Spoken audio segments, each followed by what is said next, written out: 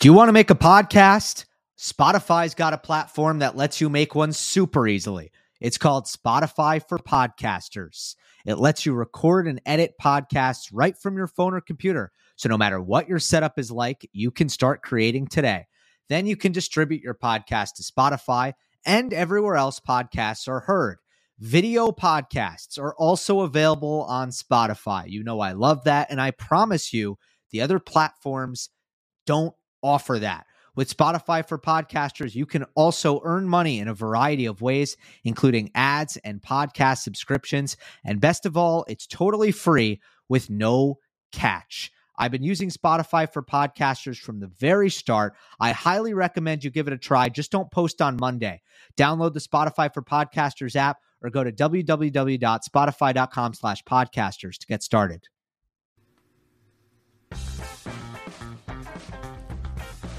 Welcome everyone to Monday Match Analysis. I'm Gil Gross. On this week's show, I'm going to do what I'm very committed to doing, and that's giving you the most detailed, comprehensive breakdown of the biggest match in tennis from last week. And there were a lot of stories. I'm going to get to that later in the show with some comment response. But for the first part, let's get into Federer and Thiem. I posted a short video last night right after the result happened, just to 5 reasons why Thiem beat Federer. I am about to go in way more detail, way more depth. And what was really fun about this match, really enjoyable about this match, and overall it was a really entertaining match, was the first set didn't resemble the second set, which didn't resemble the third set. It was a tale of 3 sets. So I have video clips. I'm ready to go. I took very detailed notes, which I am going to refer back to while I was watching this match.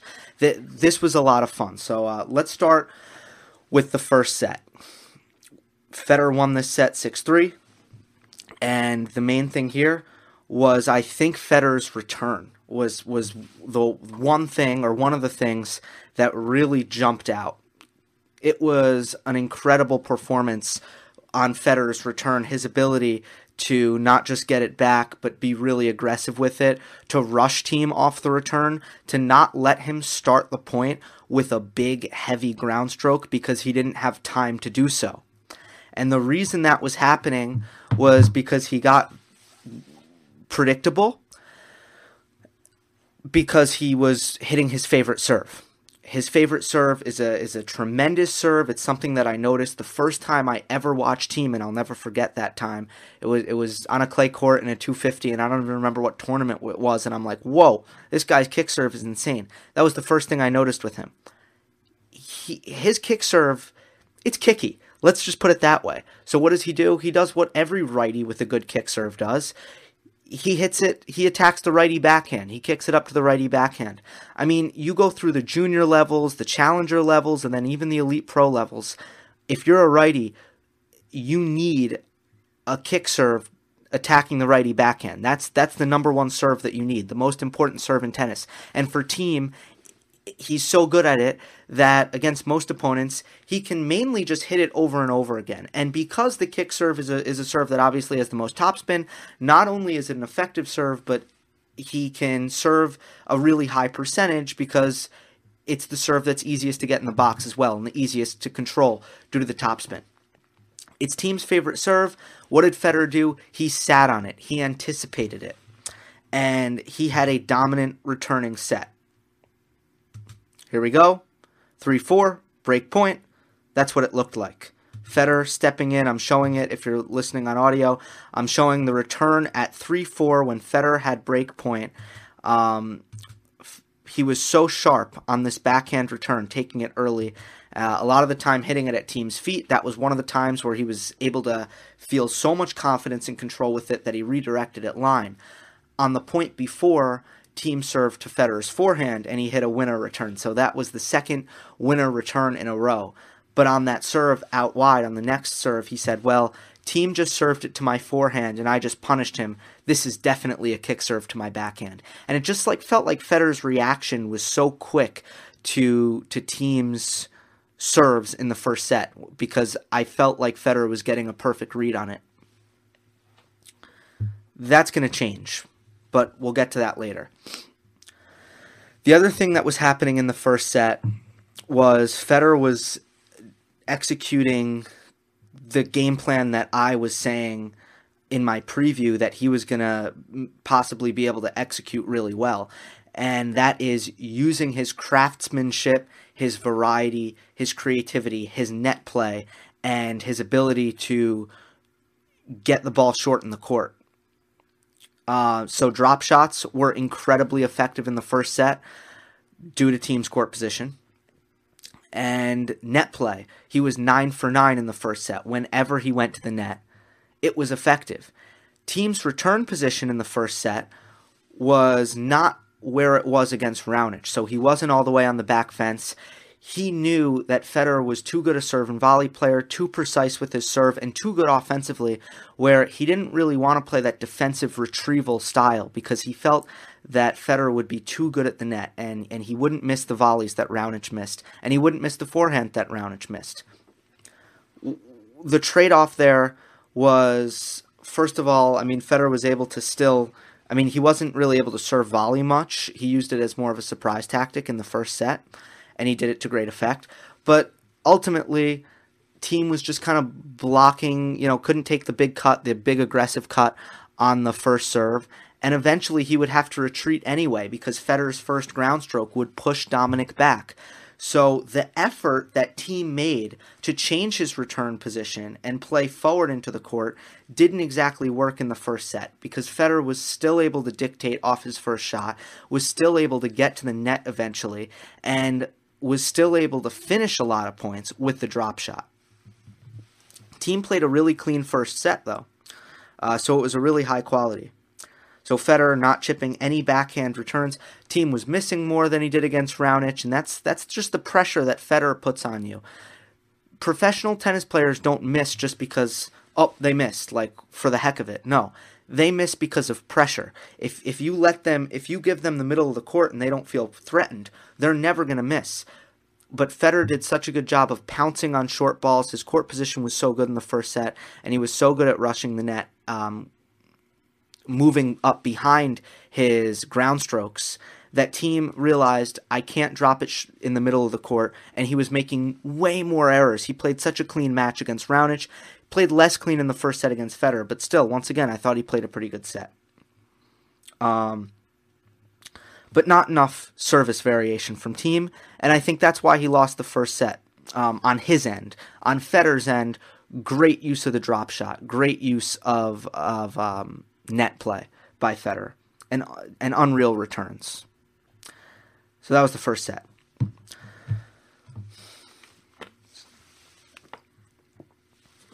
I'm boring today, just drinking water. Rare occurrence. I hate water. I like to drink tea and coffee. Hate water. Not healthy for me, but that's okay. All right, in the second set, honestly, it looked like a continuation of the first set early on. Federer had break points in Thiem's first two service games. Again, the return was fantastic from Federer, and this time he had a look. He had a few looks. He had a look at a backhand down the line, in particular at 1-2, where I thought he had it lined up nicely, and he hit the net. So he just couldn't convert on the break points that he had in Thiem's first two service games. Now, at 1-2, Federer serving in the second set, I want to key in on something Thiem did. Thiem moved back on his second serve, on Federer's second serve. For the first time, he gave up all that court position and returned in the same place that he did against Raonic.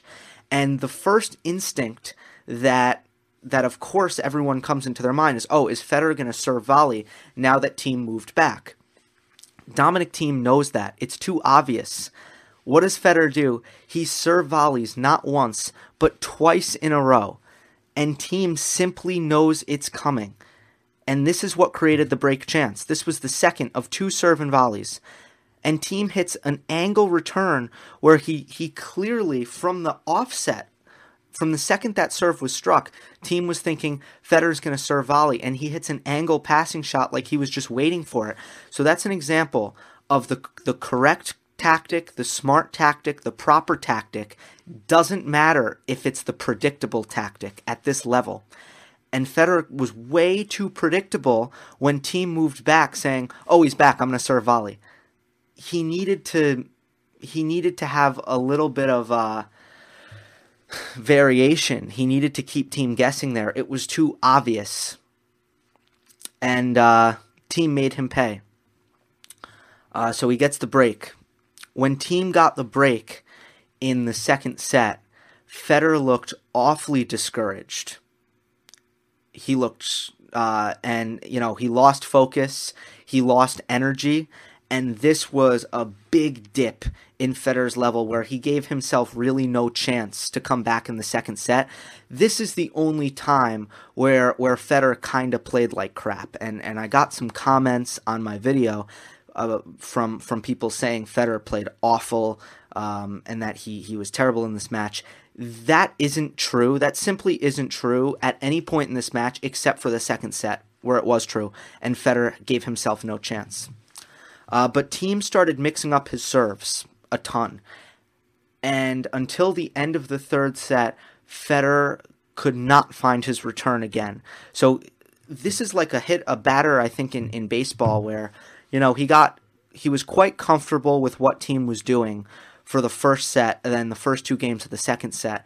But once Thiem started serving it much more often to Federer's forehand, once he started mixing in the flat serve, mixing in the slice serve, and mixing in the body serve to Federer's backhand, attacking Federer's left armpit, if you will, once he started varying his serve, that was a massive difference maker for Thiem.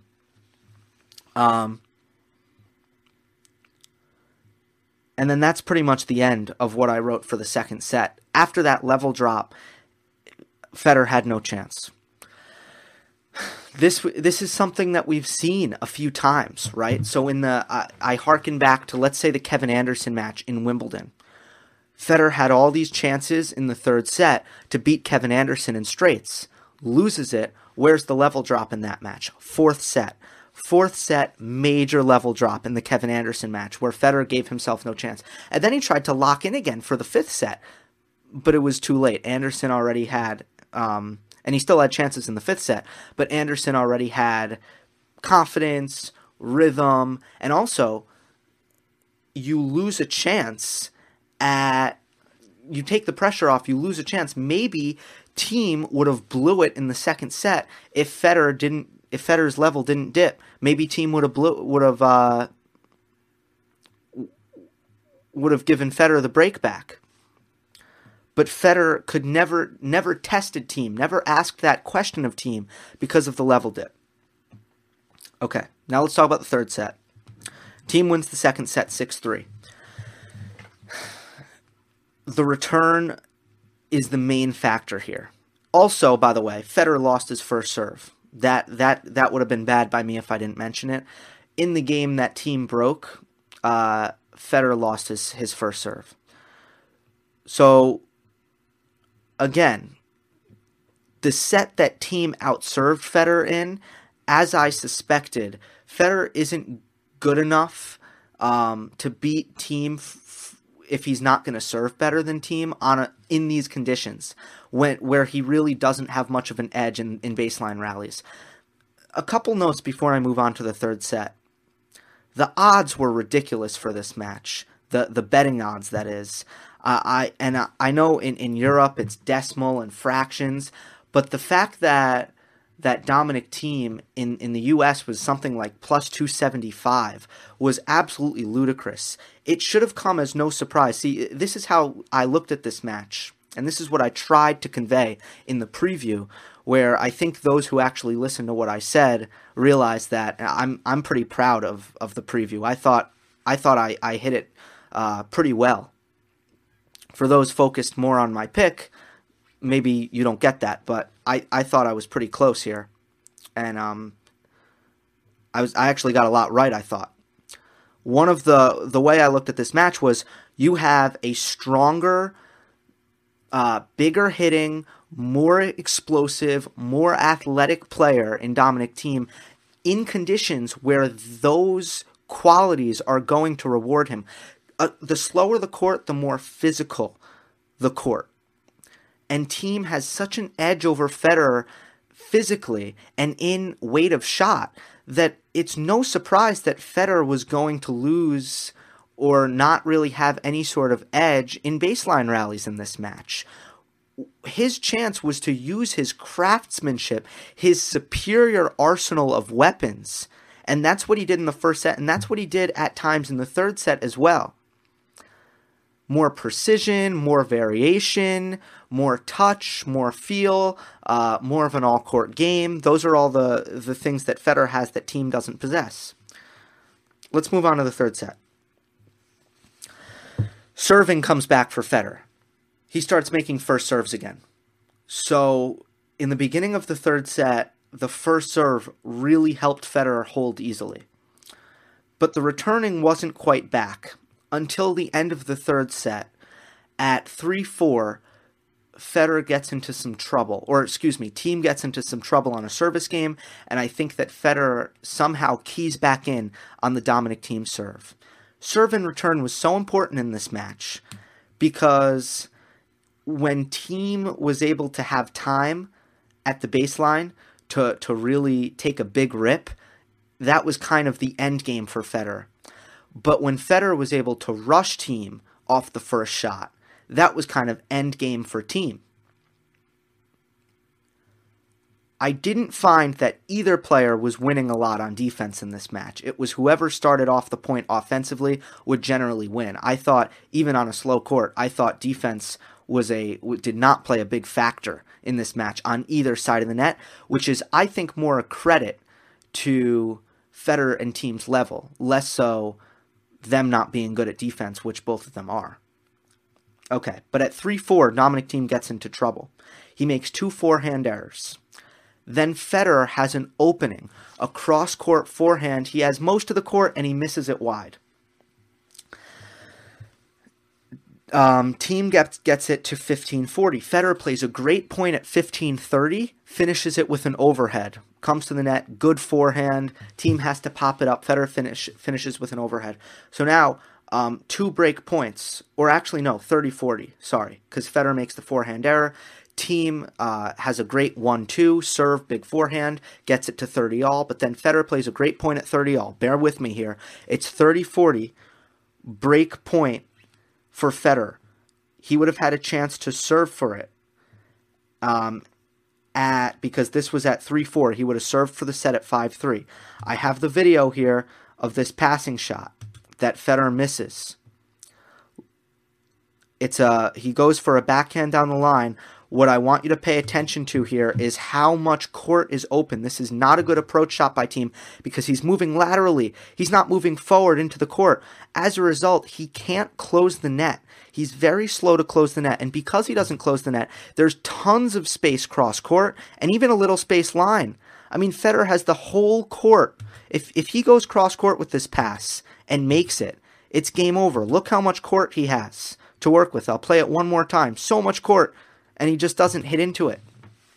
So there you go. The match was on Federer's racket.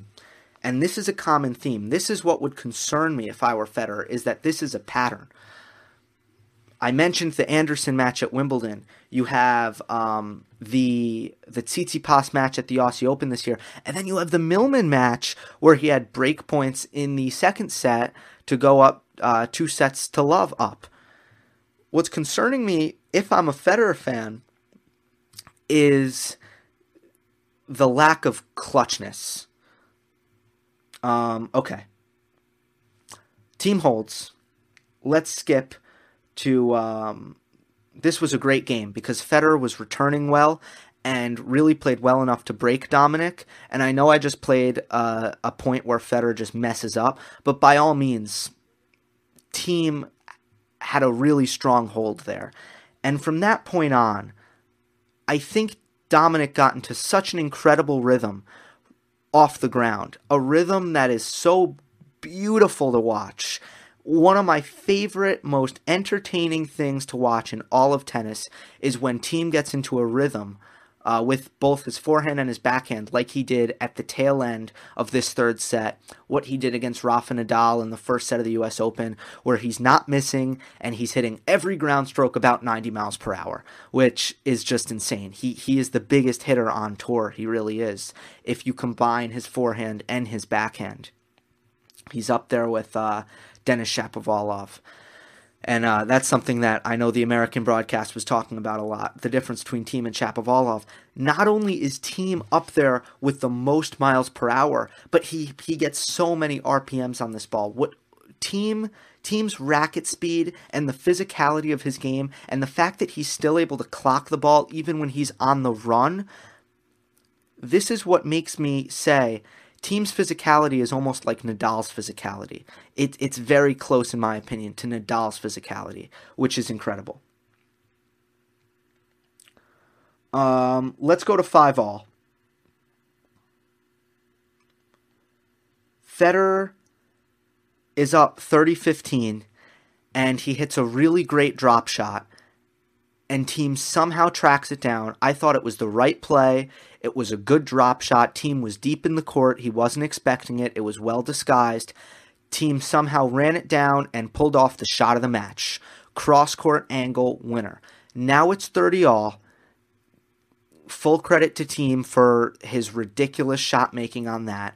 And Federer chokes here. He feels the pressure, and he hits a drop shot at 30-all that is completely ill-advised, that is not the right play. Dominic Thiem is not deep in the court. He is not in good position to hit the drop shot at all. This time, he gets there, plenty of time, another winner. Then on break point, I think it was a second serve. I think Federer missed his first serve, but regardless, Thiem hits a great return. Right at Federer's feet. Federer gets it back, but not with much of anything on it, and Thiem hits a forehand winner. So the drop shot at 30-all was a killer for Roger Federer. I know a lot of people are complaining about both drop shots, but really the first one was the right play. And then serving it out, at this point, I think that, again, Thiem was in such a rhythm, and Federer missed a return that he should have made in Thiem's last service game. And he also, the forehand on match point, there's really no reason to miss that either. But at this point, Thiem was completely in the zone, completely determined to take this match, and capped off what was an unreal performance by Dominic Thiem that really should not have shocked anyone, given these conditions and given how strong Dominic Thiem is on any slower court. On the ATP World Tour, which is why the betting odds were totally way off, in my opinion. And I do hope that I got that across in my preview, that this was a really tight call.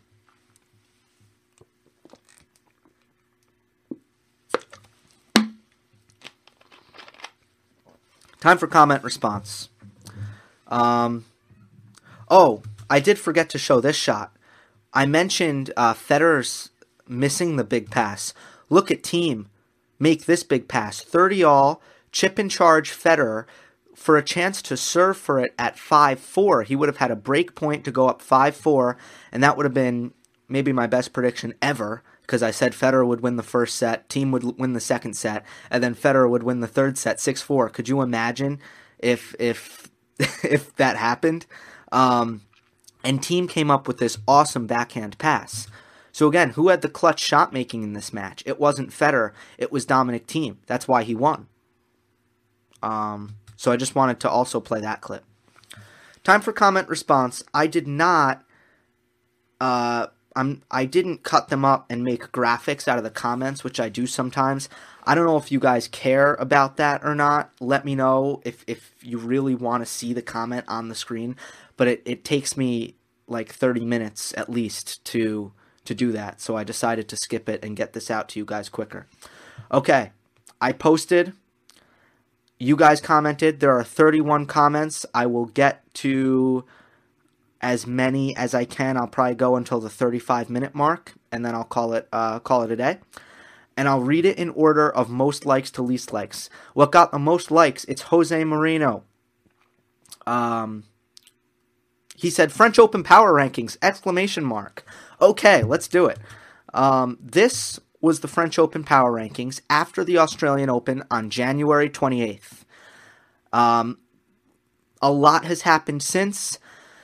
I think on the top, not much has changed, but on the bottom, huge shakeups. So on the top, I still think Djokovic number 1, Nadal number 2. I've justified this a few times, but for those of you who are new or may forget, these two shared the court, if you remember, at the Australian Open final, and the gap was enormous. And my philosophy is surface does close gaps, but a gap that big, which is the gap that we saw with our own eyes, cannot be diminished merely by surface. I'll give you an example. Roger Federer is not, clay is his worst surface. David Ferrer, clay is his best surface. If they play in the French Open in 2012, who's favored in that match? Roger Federer.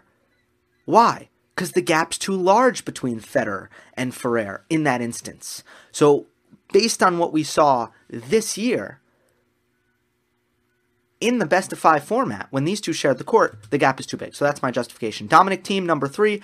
Federer, number 4. Obviously, that ain't changing right now. I moved up Stefanos Tsitsipas. Now, after number 4, I think all these guys, it's kind of in a cluster. So I almost feel like Tsitsipas, who I put at number 5 because he's had such a strong year and, he's so high in the race to London, and I think he's a very good clay court player. He's at number 5. I think he'll probably go down from this, but really, I think 5 to 8, those 4 players are kind of in the same category of players who are just really impressing me right now with their level and players who can be threats on clay. I also think that none of them really have a great chance, I feel like, of winning Roland Garros right now. But Stefanos has been good. Stan looks healthy, and he's so good on clay, so I think that he's a player here outside of the 4 major contenders, or maybe really the 3 major contenders. And we'll see what happens in the Masters, but it's possible we'll be going into the French Open. And yeah, I think you got to include Thiem in that conversation, so I think maybe 3. We'll see how Federer looks on the clay. Monfils, you guys can laugh at me all you want. I think his level is absolutely scary. I think the way he's played since the Australian Open has been nothing short of sensational.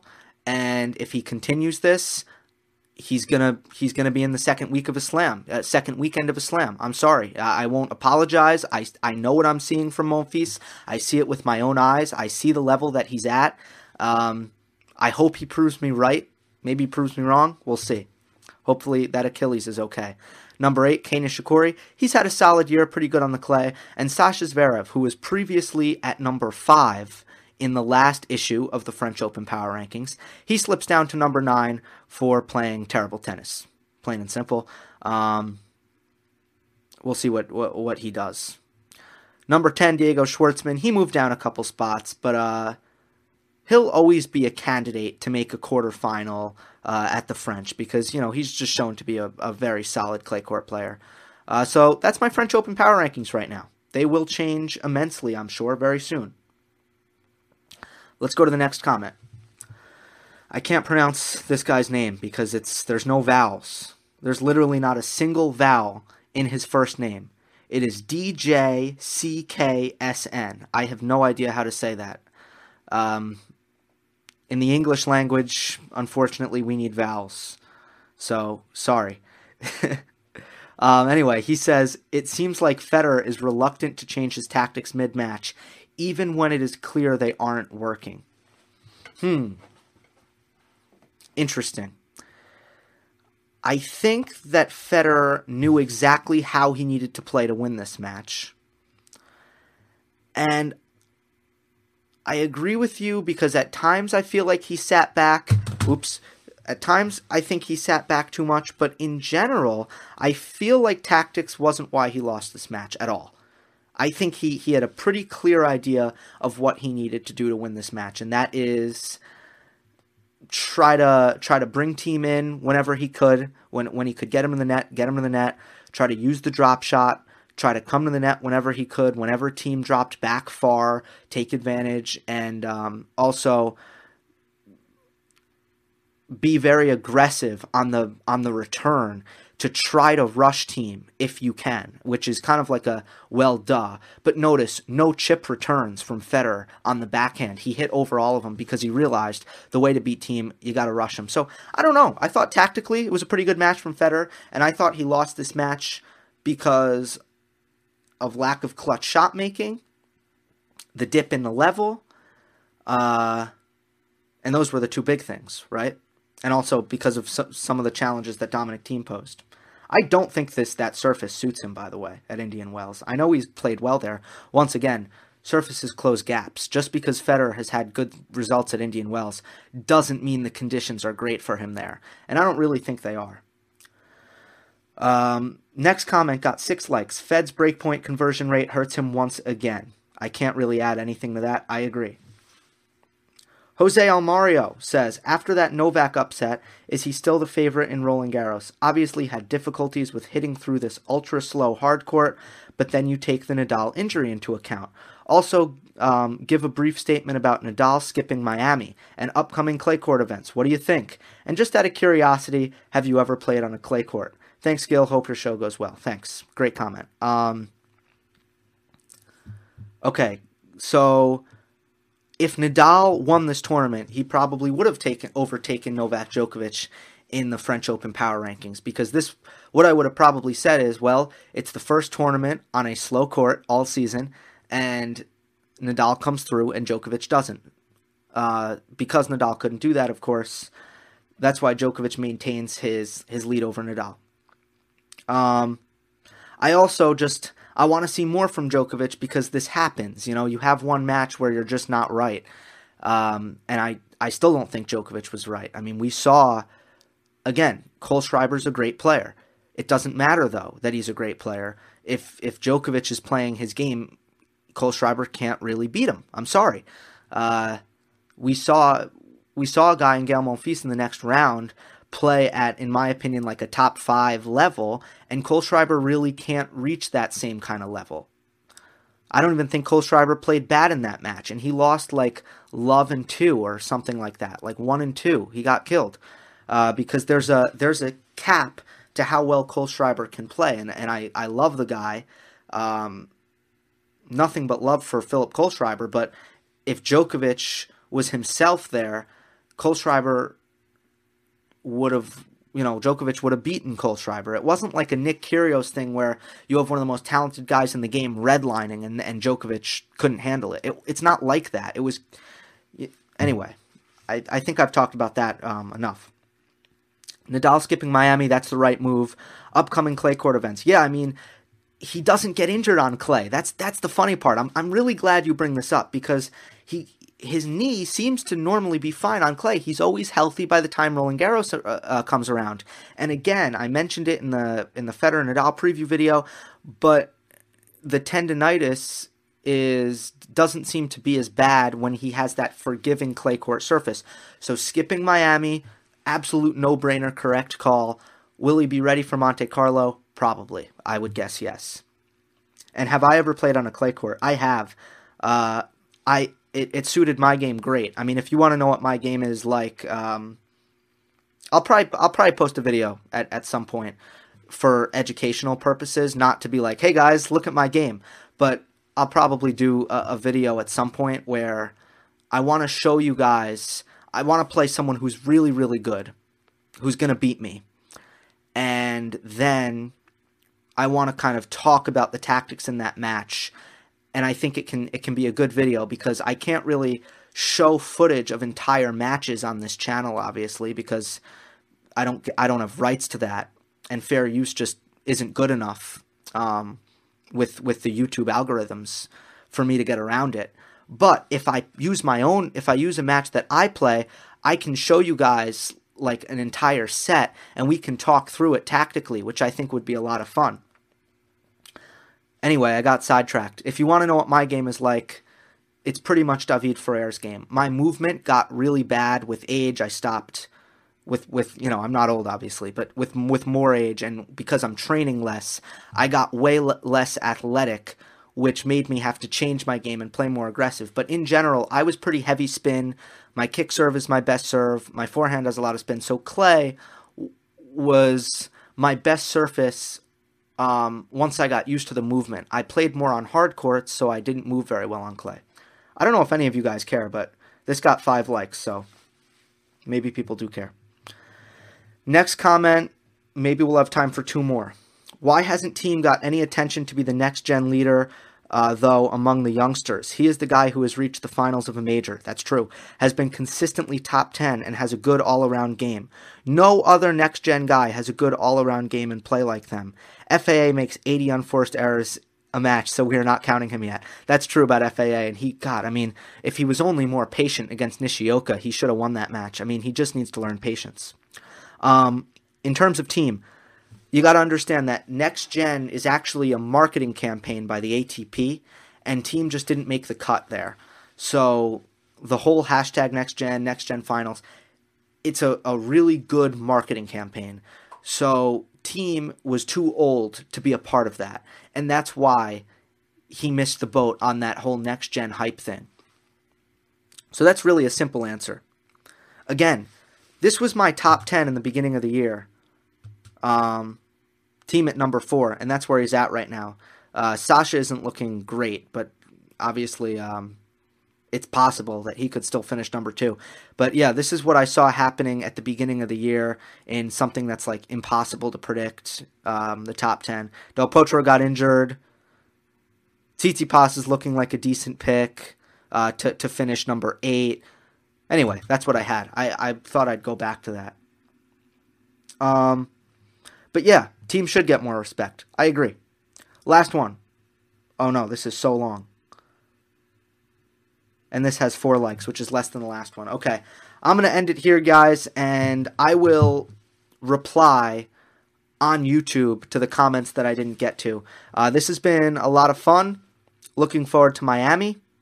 I'll probably take a little break Monday, Tuesday, Wednesday, but then expect to hear from me again towards the quarterfinals, round of 16-ish of Miami. Enjoy the tennis, everyone. Hope you enjoyed. Don't forget to subscribe. I'll see you next time. You know when you're listening to a true crime story that has an unbelievable plot twist that makes you stop in your tracks? That's what our podcast, People Are the Worst, brings you with each episode. I'm Rachel. And I'm Rebecca. We're identical twins who love true crime cases that make you say, didn't see that coming, and we hate the people responsible for them. Listen to People Are the Worst now on Apple, Spotify, or wherever you get your podcasts.